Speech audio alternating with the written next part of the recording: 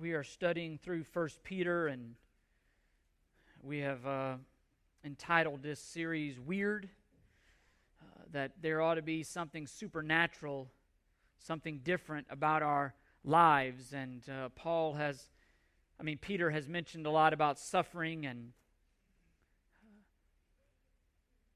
talked about obeying government and our wives and our husbands, and we've looked at some really, really hard truths, and I will tell you, it's not always easy, rarely easy, to bring these hard truths. My flesh, in many ways, battles. It would be a lot easier to just preach easier sermons, let's just say that. But I was reminded, and I really struggled whether to share this or not, because I don't want anybody to take it the wrong way and it be about me. I don't share this because it's not about me, and I hope you hear that. But I was reminded this week of everything that we've been looking over the past few weeks, and I realized that we've probably spent longer in 1 Peter than most would, but I was reminded of the beauty of preaching verse by verse, of digging deep into the Word, of everything really that we're seeing in 1 Peter, of not fearing man more than we fear God, of being ready to give a defense for the hope that is in us, and doing it with gentleness and respect, and being willing to be mocked and set aside because of God's glory by an email that I received it was last week, a week ago, before Labor Day.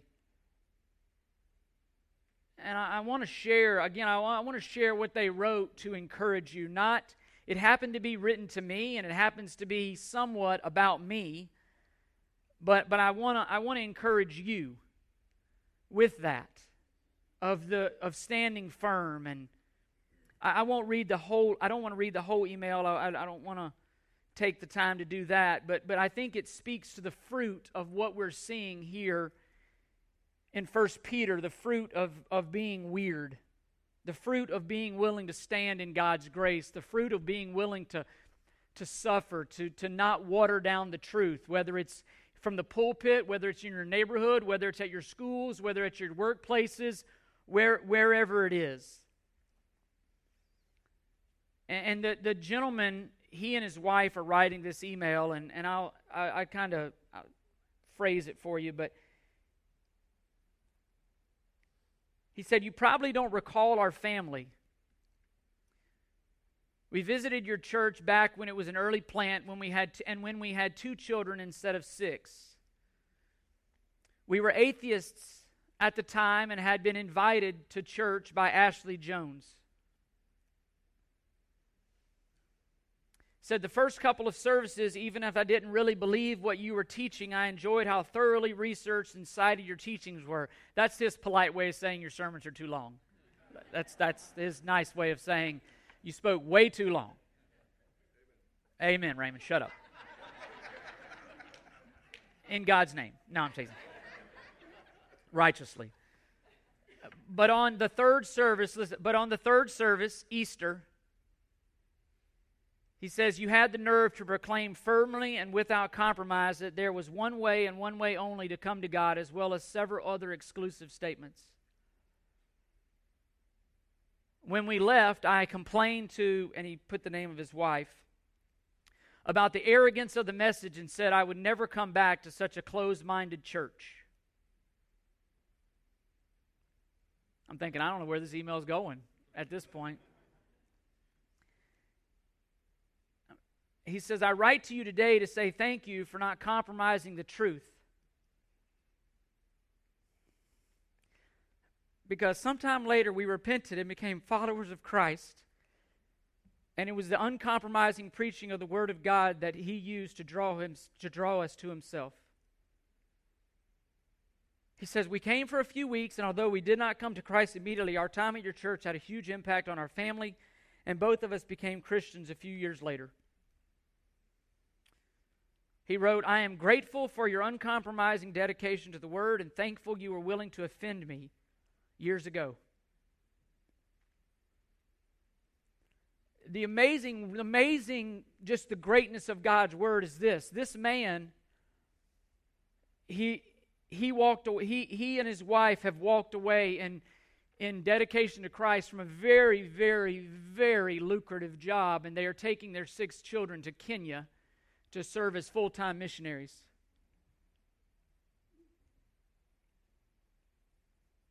All because, listen, God's Word. Not compromising God's Word. Standing firm in grace. I mean, these are those emails, you don't get these very often. I was on cloud 9. We went and had lunch at Hungry Harry's so I could meet them and just pray for them and have a time of fellowship with them, and how we could hopefully serve them as a church and maybe partner with them moving forward. But listen, it's God's Word that brings about salvation. It's refusal to water down listen, if we would have watered down the truth, if we would have watered down the gospel, they would have had nothing to repent of from their sin. God promises that His Word will not return void. He promises in Romans 10 that faith comes by hearing, and hearing by the Word of God. And the weird thing was when we had lunch, he couldn't quit saying, "Chris, thank you for offending me. Thank you for not backing down." And he just kept saying, "Thank you for offending me. Thank you for offending me." And it's what we've seen in 1 Peter. The gospel, listen, the gospel will always, in and of itself, be offensive. You and I cannot be offensive. We are to do it with gentleness. We are to present it with gentleness and respect. But the message will always be offensive. To tell somebody that they're a sinner is offensive. To tell someone that no matter how good, no matter how much they clean up their act, they can never, ever, ever earn their way to God, that is offensive. And Paul in 1 Corinthians 1 says very clearly that if we are to boast, let us boast in God. Part of the reason the gospel is so offensive is it assassinates any ounce of pride that I may have in working my way to God. It assassinates every ounce of my pride. There is nothing that Chris Basham can do to merit God's forgiveness, to merit reconciliation and of my own. It's by grace, through faith. My encouragement to you is be willing to stand firm in the grace of God. Be willing to stand up, and as we looked at this Wednesday night, be willing to be the Nathan who stands in front of a David graciously and says, "Listen, you're the man." Be willing to be ostracized. Be willing to be unfriended. Be willing to be alienated people because of the gospel. Paul says in Romans 16, "For I am not ashamed of the gospel." I pray that we would be a people who are never ashamed of the gospel, but we're also a people who are willing to be shamed because of the gospel, but never ashamed of the gospel. For in it is salvation. The righteousness of God is revealed. First to the Jew, then to the Greek. It is the gospel is God's offer of salvation, of God making unrighteous people righteous so that they can enter into God's presence. It's not about being good. It's not about being good enough. Listen, good people don't go to heaven. Great people don't go to heaven. Only righteous people go to heaven. Jesus said in Matthew 5:20, Unless your righteousness exceeds that of the Pharisees, you will not enter the kingdom of heaven. He later said, I think it's in verse 48, you must be perfect as your heavenly Father is perfect. Righteousness, that word, it implies perfection. Good people don't go to heaven. Perfect people go to heaven.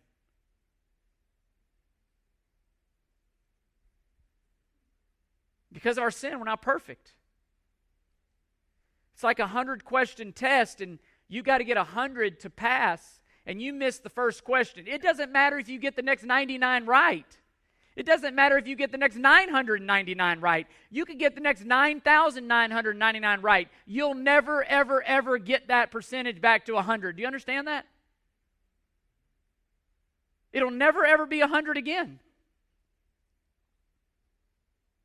And when Jesus says, unless your righteousness exceeds that of the Pharisees, you will not enter the kingdom of heaven, that was a shot across the bow because the Pharisees were very, very externally righteous. They did the right things. They looked the part. They were very religious.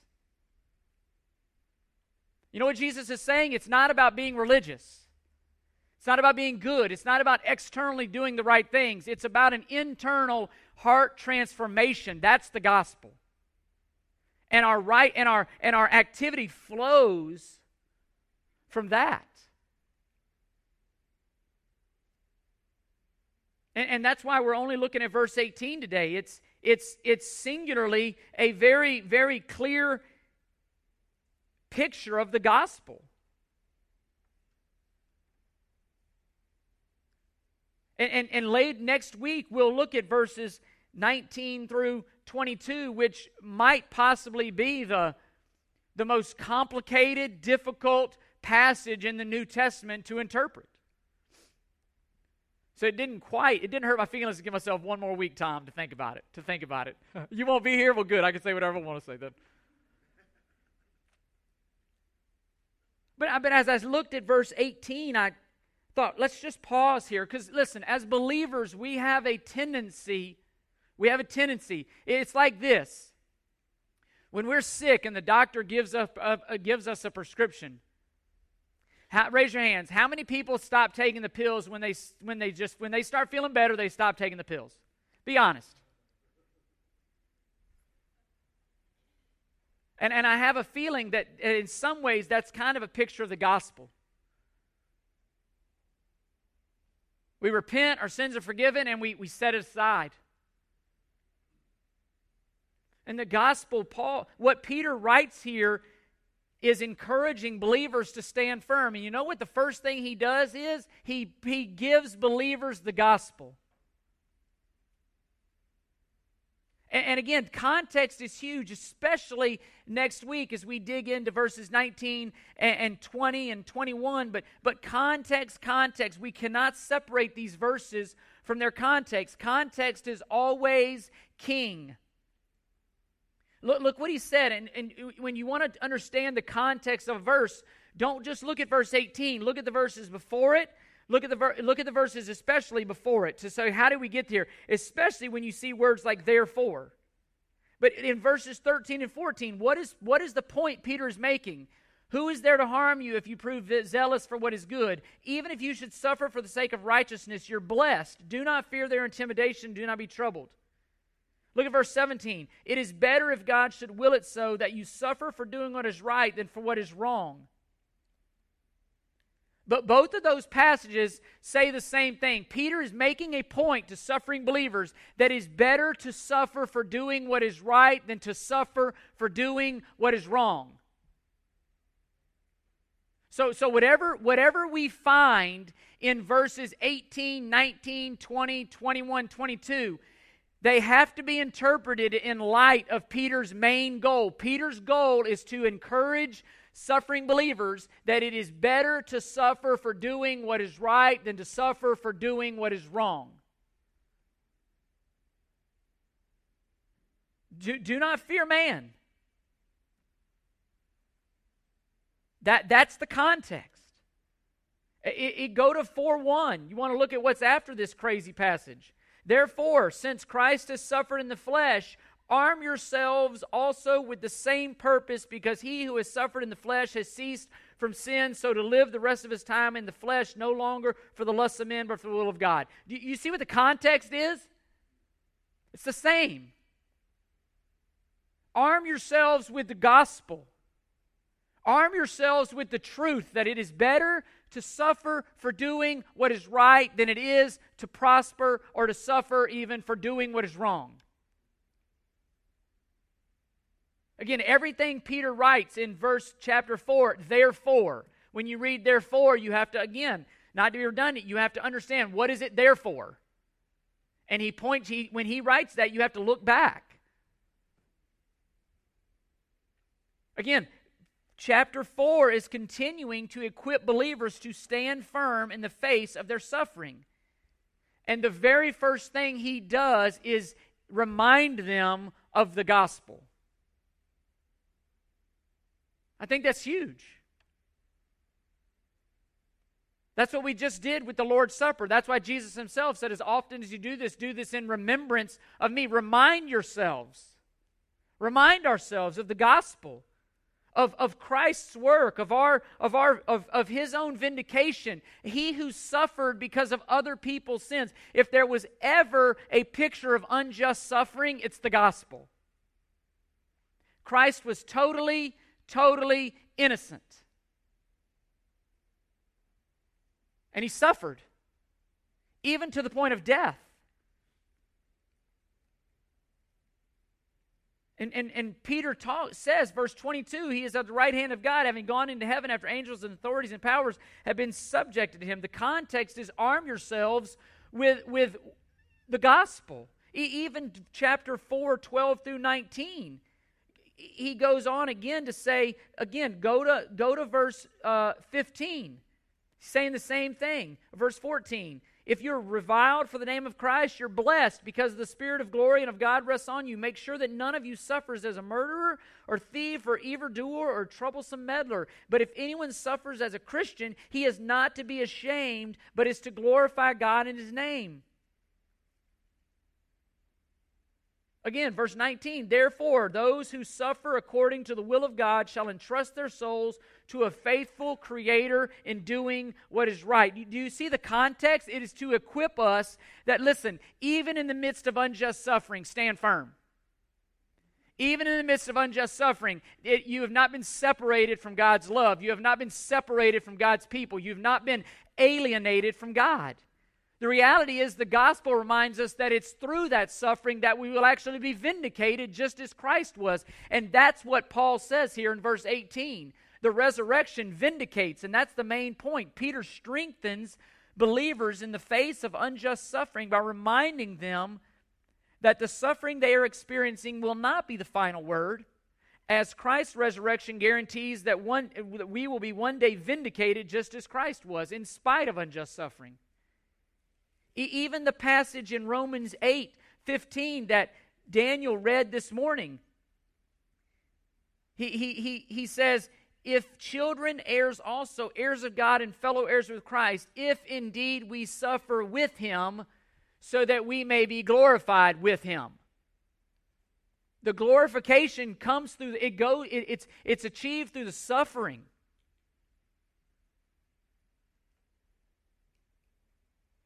And again, Peter is using Christ, as he's done already, to encourage that it is better to suffer for doing what is right than for what is wrong.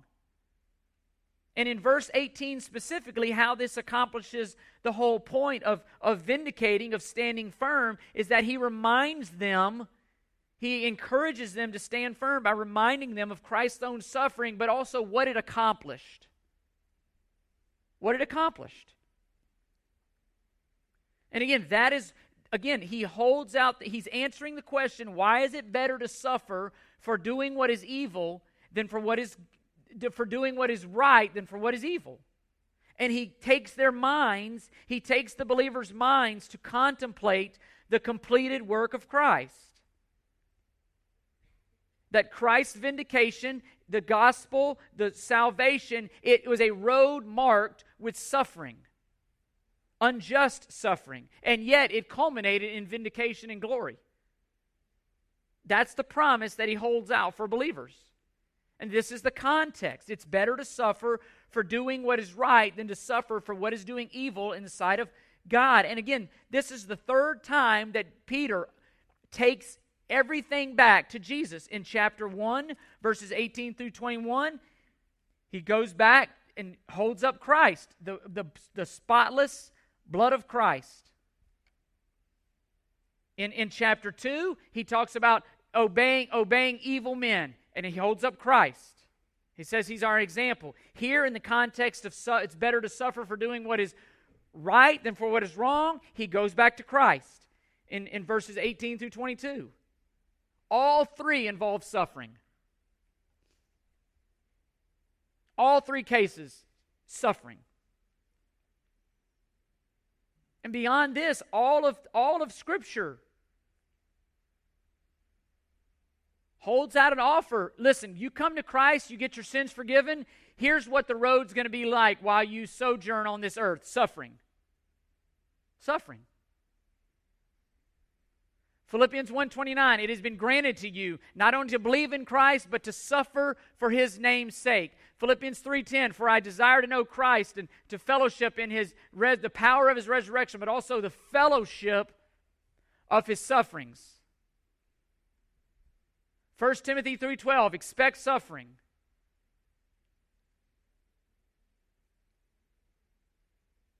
So everything he says here, it's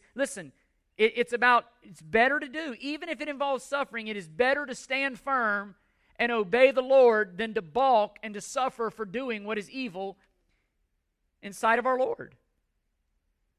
And you see there on your handout, Peter is grounding our willingness to suffer unjustly in Christ's willingness to suffer unjustly. It's understanding the gospel, comprehending the gospel. Everything is grounded in 1 Peter.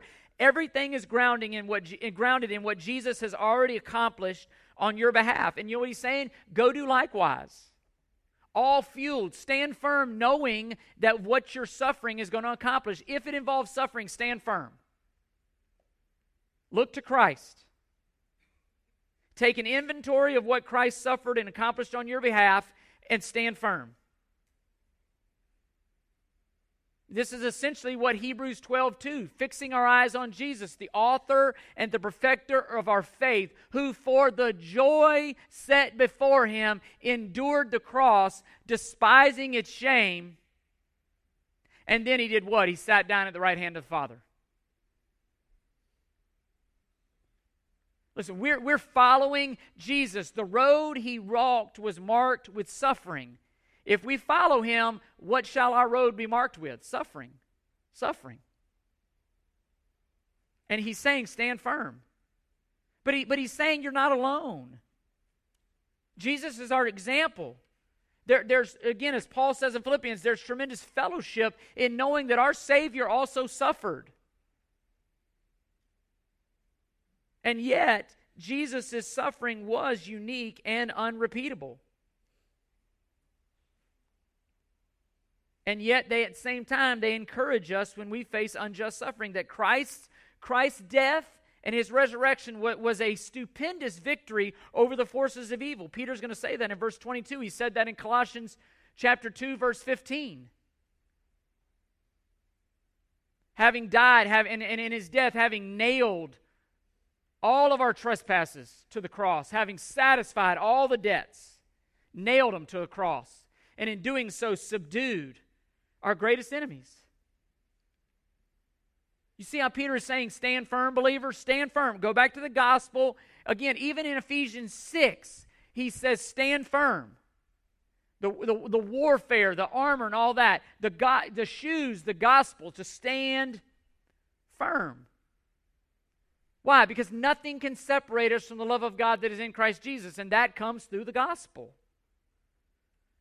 In verse 18, he does this by reminding them of what might possibly be the most concise, comprehensive account of Christ's work on behalf of sinners. And so I want to take the next few minutes to remind us of exactly what the gospel did for us, that we would be able to stand firm. that even we as believers would feed off of the gospel every single day. The gospel is not something that we get saved by and then we move over here and we live by something else. We get saved by the gospel, we live by the gospel. We never move away from the gospel. And Peter writes, for Christ, again, why is it better to suffer for doing what is right than what is wrong? For Christ also died for sins. Listen, Christ died for sins. Remind yourself of that. Christ's death was for sins. The translation here literally means in connection with sins. In 1 John chapter 2, verse 2, he writes, he says, and he himself is the propitiation, that means satisfactory payment, for our sins. Not only ours, but for the sins of the whole world. Do you see the sufficiency of Christ's death?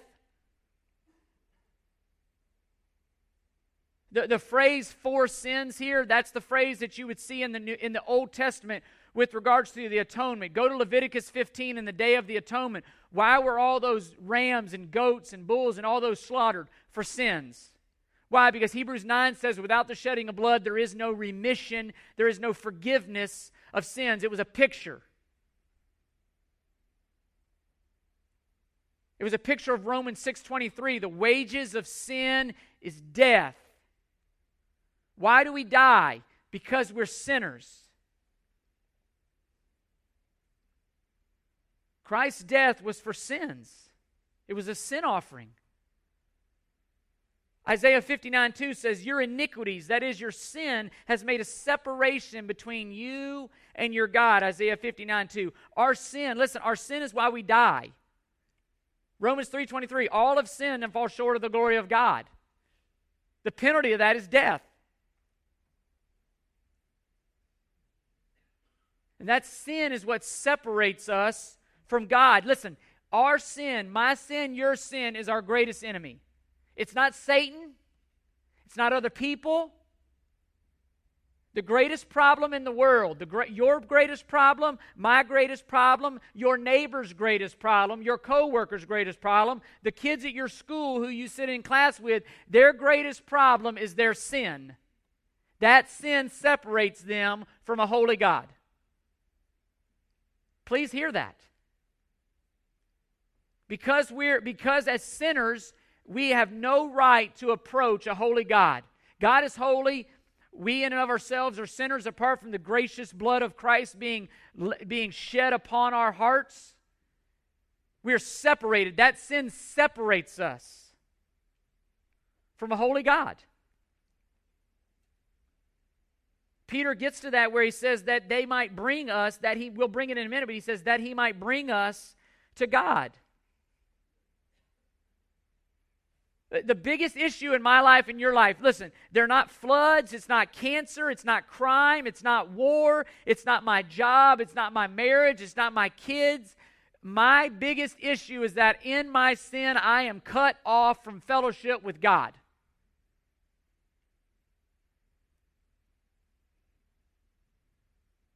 And that's, again, our sins is why Christ died.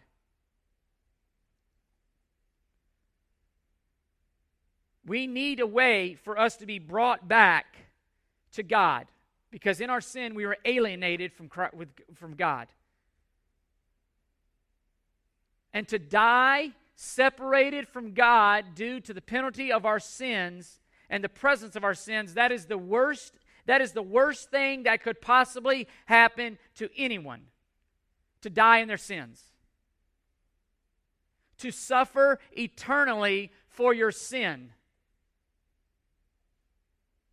And Christ, especially considering Christ has made a way for that to be reconciled, for that sin to be forgiven. Again, worse than any temporal suffering we'll face here on this earth. Do you understand how Peter is using this to encourage believers? No suffering that you face on this earth will be compared to the suffering you will face if you die alienated from God. Any suffering that you face as a believer is far less than suffering eternally in your sin. And as Daniel said this morning from Romans 8:18, it won't compare to the glory that is to be revealed in us. That is why it is better to suffer now for doing what is right than to suffer for doing what is evil in the sight of God. Christ died for sins. He says, let that encourage you, believer. Christ died for sins. But he died for sins, here's the second point, once and for all. And all throughout Hebrews, that is the message of Hebrews, the sufficiency, the superiority of Christ. Hebrews 7:27, for it was fitting for us to have such a high priest, holy, innocent, undefiled, listen, separated from sinners and exalted above the heavens, listen, who does not need daily, like those high priests in the Old Testament, to offer up sacrifices, first for his own sins and then for the sins of the people, because he did once for all when he offered up himself. Do you see the sufficiency, the superiority of what Christ did? He didn't need to bathe and put on special linens and do all this stuff like the high priest had to do in the Old Testament and deal with his own sins first. Christ had no sins. And he doesn't need to keep doing it over and over and over and over and over again. Why? Because he did it once for all, the just for the unjust. The superiority of what Christ has done, even in Hebrews 9:12, and not through the blood of goats and calves, but through his own blood. He entered the holy place once for all, having obtained eternal redemption. Verse 26, otherwise he would not need to suffer once since the foundation of the world, but now once at the consummation of the ages he has been manifested to put away sin by the sacrifice of himself. He puts sin away by sacrificing himself. Hebrews 10:10, by this we all have been sanctified through the offering of the body of Jesus once and for all. Hebrews 10:10. Romans 6:10 says the same thing.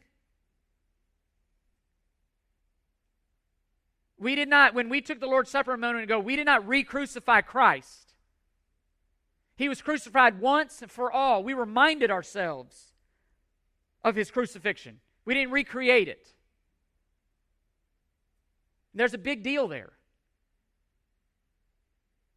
On Thursday nights, Dwayne started this Thursday for our men. I'm doing it, and he'll do it every other Thursday. And on the odd ones, opposite him, I'm going to teach on Thursday nights, and we're going to walk through our statement of beliefs and just some distinctives of Christianity so that we're able to defend ourselves against all the other false religions out there and the cults that are out there, so that we'll be able to stand firm, that we'll know what we believe, but we'll know why we believe it. And even in the Lord's Supper, there's a huge difference among denominations and amongst churches on even when they take the Lord's Supper. We didn't re-crucify Christ. We reminded ourselves that Christ was crucified. And you see that what seemingly can be an honest... No. Say, why does it matter? It matters because you're undermining the sufficiency of what Christ did. If I've got to do it over and over and over again for it to be sufficient, you're undermining it. So it does matter. And it sounds cool in today's world for us to say, well, let's just take all these different groups and let's just focus on our similarities and forget about our differences and let's all just come together and be unified. We can't. Because truth. Christ, there is one mediator between God and man, the Lord Jesus Christ. That separates us. The sufficiency of Jesus Christ separates us. Now, I'm not talking about whether you were sprinkled or whether you were dunked. We're talking about core salvation gospel issues here. And anything that undermines the sufficiency of the work of Jesus Christ, listen to me, I'm going to draw a line in the sand. And we're not going to have fellowship. No different than if you thought, well, Chris, can you come over to my house and can you leave your wife at home? What are the chances I'm going to come hang out with you? 0.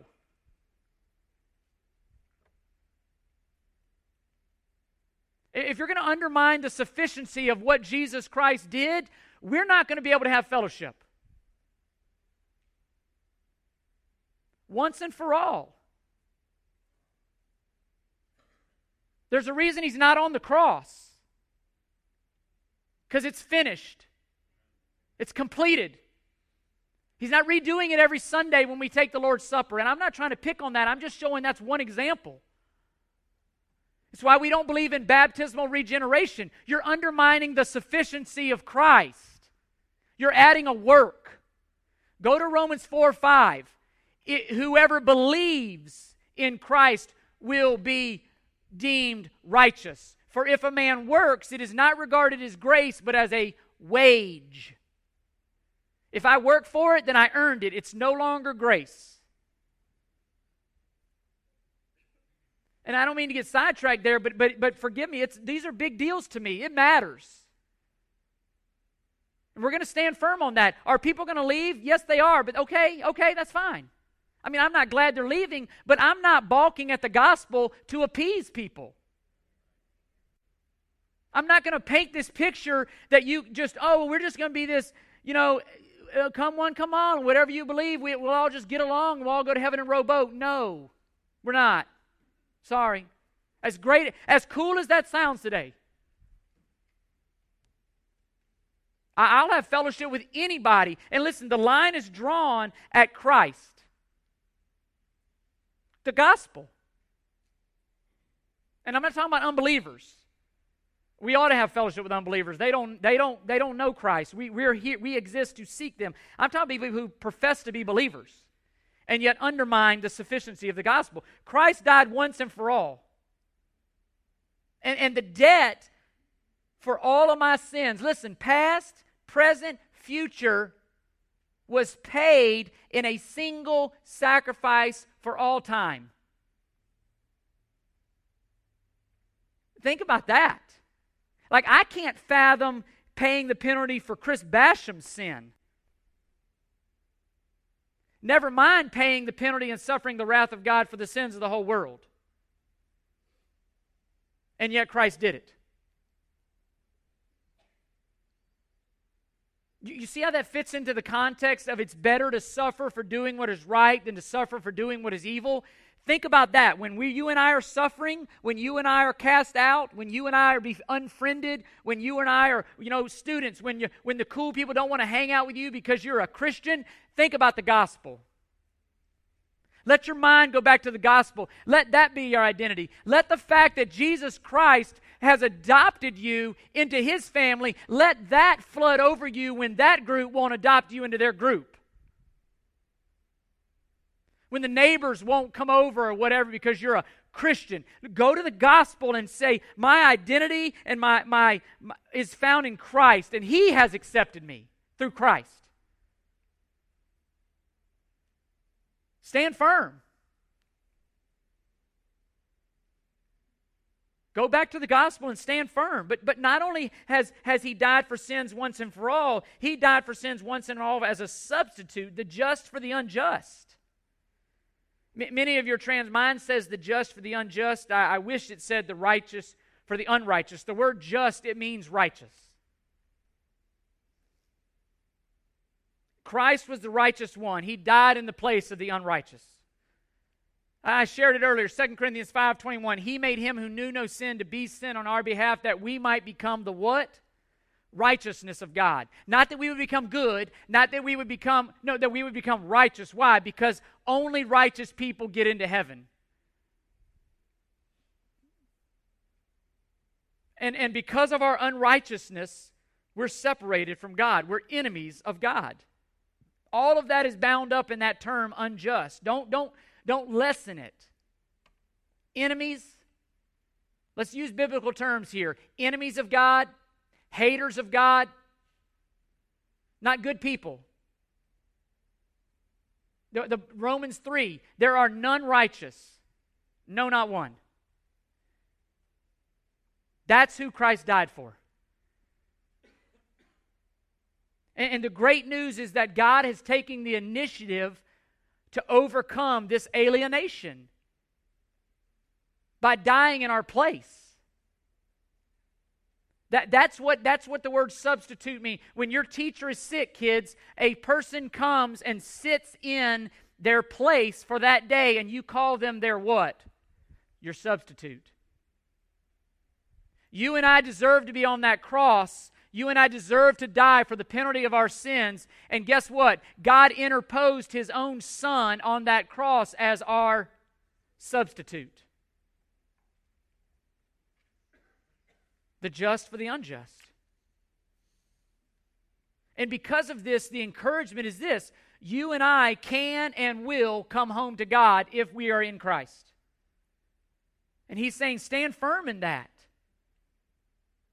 That God has substituted His Son for you. That's the gospel. Late at night when sin assails you, early in the morning when sin assails you, when you fall short, when you stumble, when you sin, when you transgress, when you twist the law, when you miss the mark, whatever it is, look to the gospel. Repent, look to the gospel. Christ was my substitute. Look, my hope does not lie in my ability to not sin. My hope lies in Christ. Do I want to sin? No. But my salvation is not in my ability to not sin. No different than my kids. We don't hold out this last name and feeding them and all that. Well, as long as you got to do this. No. They're Bashams. For better or worse. They're Bashams.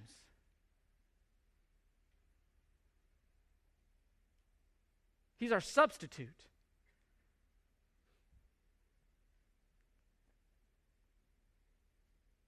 Let that encourage you. He's our substitute. But Christ also died. He died for sins as a substitute so that sinners could be reconciled to God. Listen, legally, God is a just judge, and a just judge cannot simply pronounce the guilty to be innocent. He's holy. He doesn't relax. He doesn't hang out with rebels and with sinners. They can't come into His presence. That's the whole point. Now Jesus, you say, well, Jesus ate with sinners. Yes, He did, because He came to seek and save the lost, to make a way for them to come to God. But as sinners, we have no way to approach a holy God, and that's the issue. The gospel is this. The issue, the dilemma, if you will, not that God is omnipotence, omniscience, and all that sovereignty, not that there's a dilemma, but how does a holy God reconcile Himself to unholy people? How does a just judge forgive guilty people and maintain His justness and righteousness as a judge? That's the issue. And the answer is by crucifying His own Son. By taking Him who is sinless and crucifying Him and placing all the guilt and all the wrath and all the punishment on Him who is innocent as our substitute, so that then God now can rightly reconcile Himself to sinners. Does that make sense? Again, Christ took our sinfulness. The trade is that we get His righteousness. Now God can freely forgive those who are righteous. He can accept you into His presence. Why? Because you're righteous. And these are judicial terms. You have been declared righteous. Therefore, God can be just and the justifier of those who have faith in Christ. Why? Because He has declared you righteous. You give Christ your sins, you get His righteousness. And by the way, it's a righteousness that exceeds Matthew 5:20, that of the Pharisees, because it's a new heart. It's not an external righteousness. It's a perfect righteousness. It's a righteousness of the one who knew no sin. And though our sin caused separation, Christ has offered reconciliation. Sin has been defeated. This would have been a huge comfort to Peter's readers. The separation has been removed. God is near. Our lives are hidden in Christ. And Peter is he's reminding them, suffering is not a sign that God has forsaken His people nor turned against His people. The gospel reminds us of that in Christ. Suffering doesn't mean that God's forgotten you, that He's turned His back on you, believer. None of that. Look to Christ. Look to the gospel. That would have been encouragement. That it's better to suffer for doing what is right than to suffer for doing evil in God's sight. And lastly, Peter says here, but having been put to death in the flesh, but made alive in the Spirit, Jesus Christ has triumphed over sin and death and all the forces of evil through his suffering. You see how that would have been a huge encouragement, the triumph to Peter's readers, what was accomplished through Christ's suffering, how that would have fueled them? Daniel, we sang about it, but 1 Corinthians 15, "O death, where is your sting? O death, where is your victory?" It's gone. You know what he says in verse 58? "Therefore be steadfast and immovable." Why? Because your greatest enemy has been removed. Nothing that this world does to you can separate you from the love of God that is in Christ Jesus. Our greatest enemy has been vanquished. No matter what you face, there's hope. Again, that's what Peter started this whole thing out with. "Blessed be the God and Father of our Lord Jesus Christ, who according to his great mercy has caused us to be born again to a living hope through the resurrection of Jesus Christ, to obtain an inheritance which is imperishable, undefiled, and will not fade away, reserved in heaven for you, who are protected by the power of God through faith for a salvation ready to be revealed in the last time. In this you greatly rejoice, even though now for a little while, if necessary, you have been distressed by various trials." Listen, "so that the proof of your faith, being more precious than gold, which is perishable, even though tested by fire, may be found to result in praise and glory and honor at the revelation of Jesus Christ." Believers who stand firm in the face of unjust suffering will be vindicated in the end, all to the praise and the glory of the one who held out and offered us hope. That's the promise. That no matter what, you win, believer. No matter what, you'll be vindicated. And the gospel of Jesus Christ, listen to me, the gospel of Jesus Christ alone offers this hope. Stand firm in that hope. Yes, we will suffer. Yes, we may even die, but we will live again as Christ lived through our faith. That's the point. Just as Jesus was raised from the dead, so will you and I, believer. That's the point. And please hear this. It's not, again, the gospel, it's not that we know God. It's that he knows us. That's the beauty. This is more than just knowing about the gospel. This is more than just assenting to some facts. This is God knowing me and adopting me into his family. Now, I only know God because, again, he first knew me. The gospel is literally God befriending me, adopting me. It's so much more than just assenting to, that's factual. It's being known by God. And in Christ, listen, believer, what he's saying is there is never a moment, believer, that God's eyes are off of you. His attention is never distracted from you. There is never a moment in your life, believer, that his care falters or fails. And the gospel reminds us of that.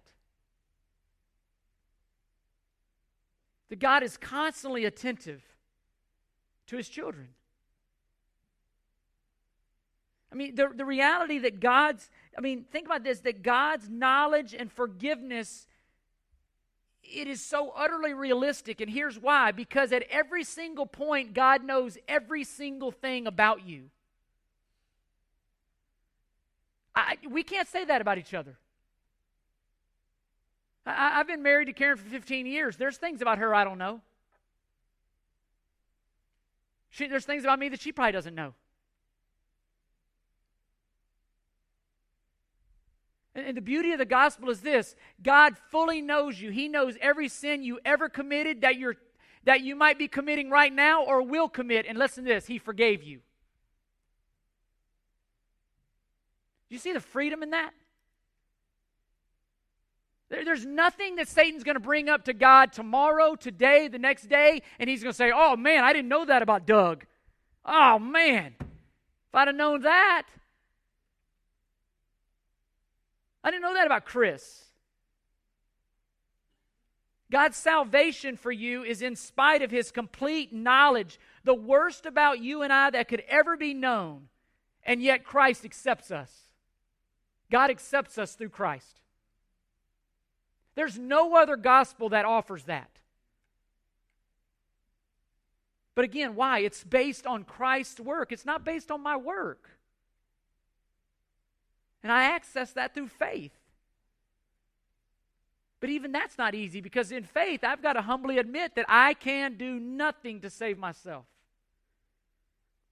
Again, there's nothing that God will discover about you, believer, that will disillusion Him about you. You're adopted. Do you see how the gospel enables believers to stand firm? And I apologize, we got to go. I literally only had 4 pages of notes, and most of what I said today weren't even in there, so forgive me. I really tried hard to shorten this thing today. Forgive me, I get excited talking about it. But again, you think about that. No, I mean, don't. But like 1 millisecond before, but now, Romans 8:1, there is no condemnation for those who are in Christ. Grasp that, believer. Your neighbors may condemn you, your friends may condemn you, your family may condemn you. There is no condemnation for those who are in Christ. Stand firm in that. Listen, if you're not a believer here today, if you're not a believer, I would beg you, consider that. You can be reconciled to God today, all of your sin erased. Look upon Christ. We were driving down the road yesterday, I'll close on this, and we were next to an ambulance, and my daughter asked about, and I said, you know what, that's interesting. There was a staff and there was a snake wrapped around the staff, and Sarah said, what is that? And I said, listen, go back to Moses in the wilderness, Sarah. Go back to when those snakes were biting God's people. What did Moses do? Moses held up a staff. You know what God said? Anyone who looks upon that staff, they'll be healed. I said, Sarah, every time you see, you know what, that ambulance, Sarah, is offering people temporary healing. But God tells you about a staff. I thought about this. God offers us permanent healing through another staff. And Jesus Christ was that staff that was held up in the wilderness. You know what He says? You look upon that, eternal healing. Eternal healing. The parting of the Red Sea, salvation. The ark, salvation. Consider that, believer. Consider that, unbeliever. Do not wander away from the gospel, believer. Contemplate the gospel every single second of every single moment of your life and stand firm. Knowing that our salvation was achieved through the just suffering for the unjust. Anything that you and I face will pale in comparison to that. And through Jesus' suffering, He was exalted. Listen to me. Through our suffering, you know what? Our Father exalted, but also you and I will be exalted one day. For I do not consider the present sufferings are worthy to be compared to the glory that is yours through the gospel of Jesus Christ.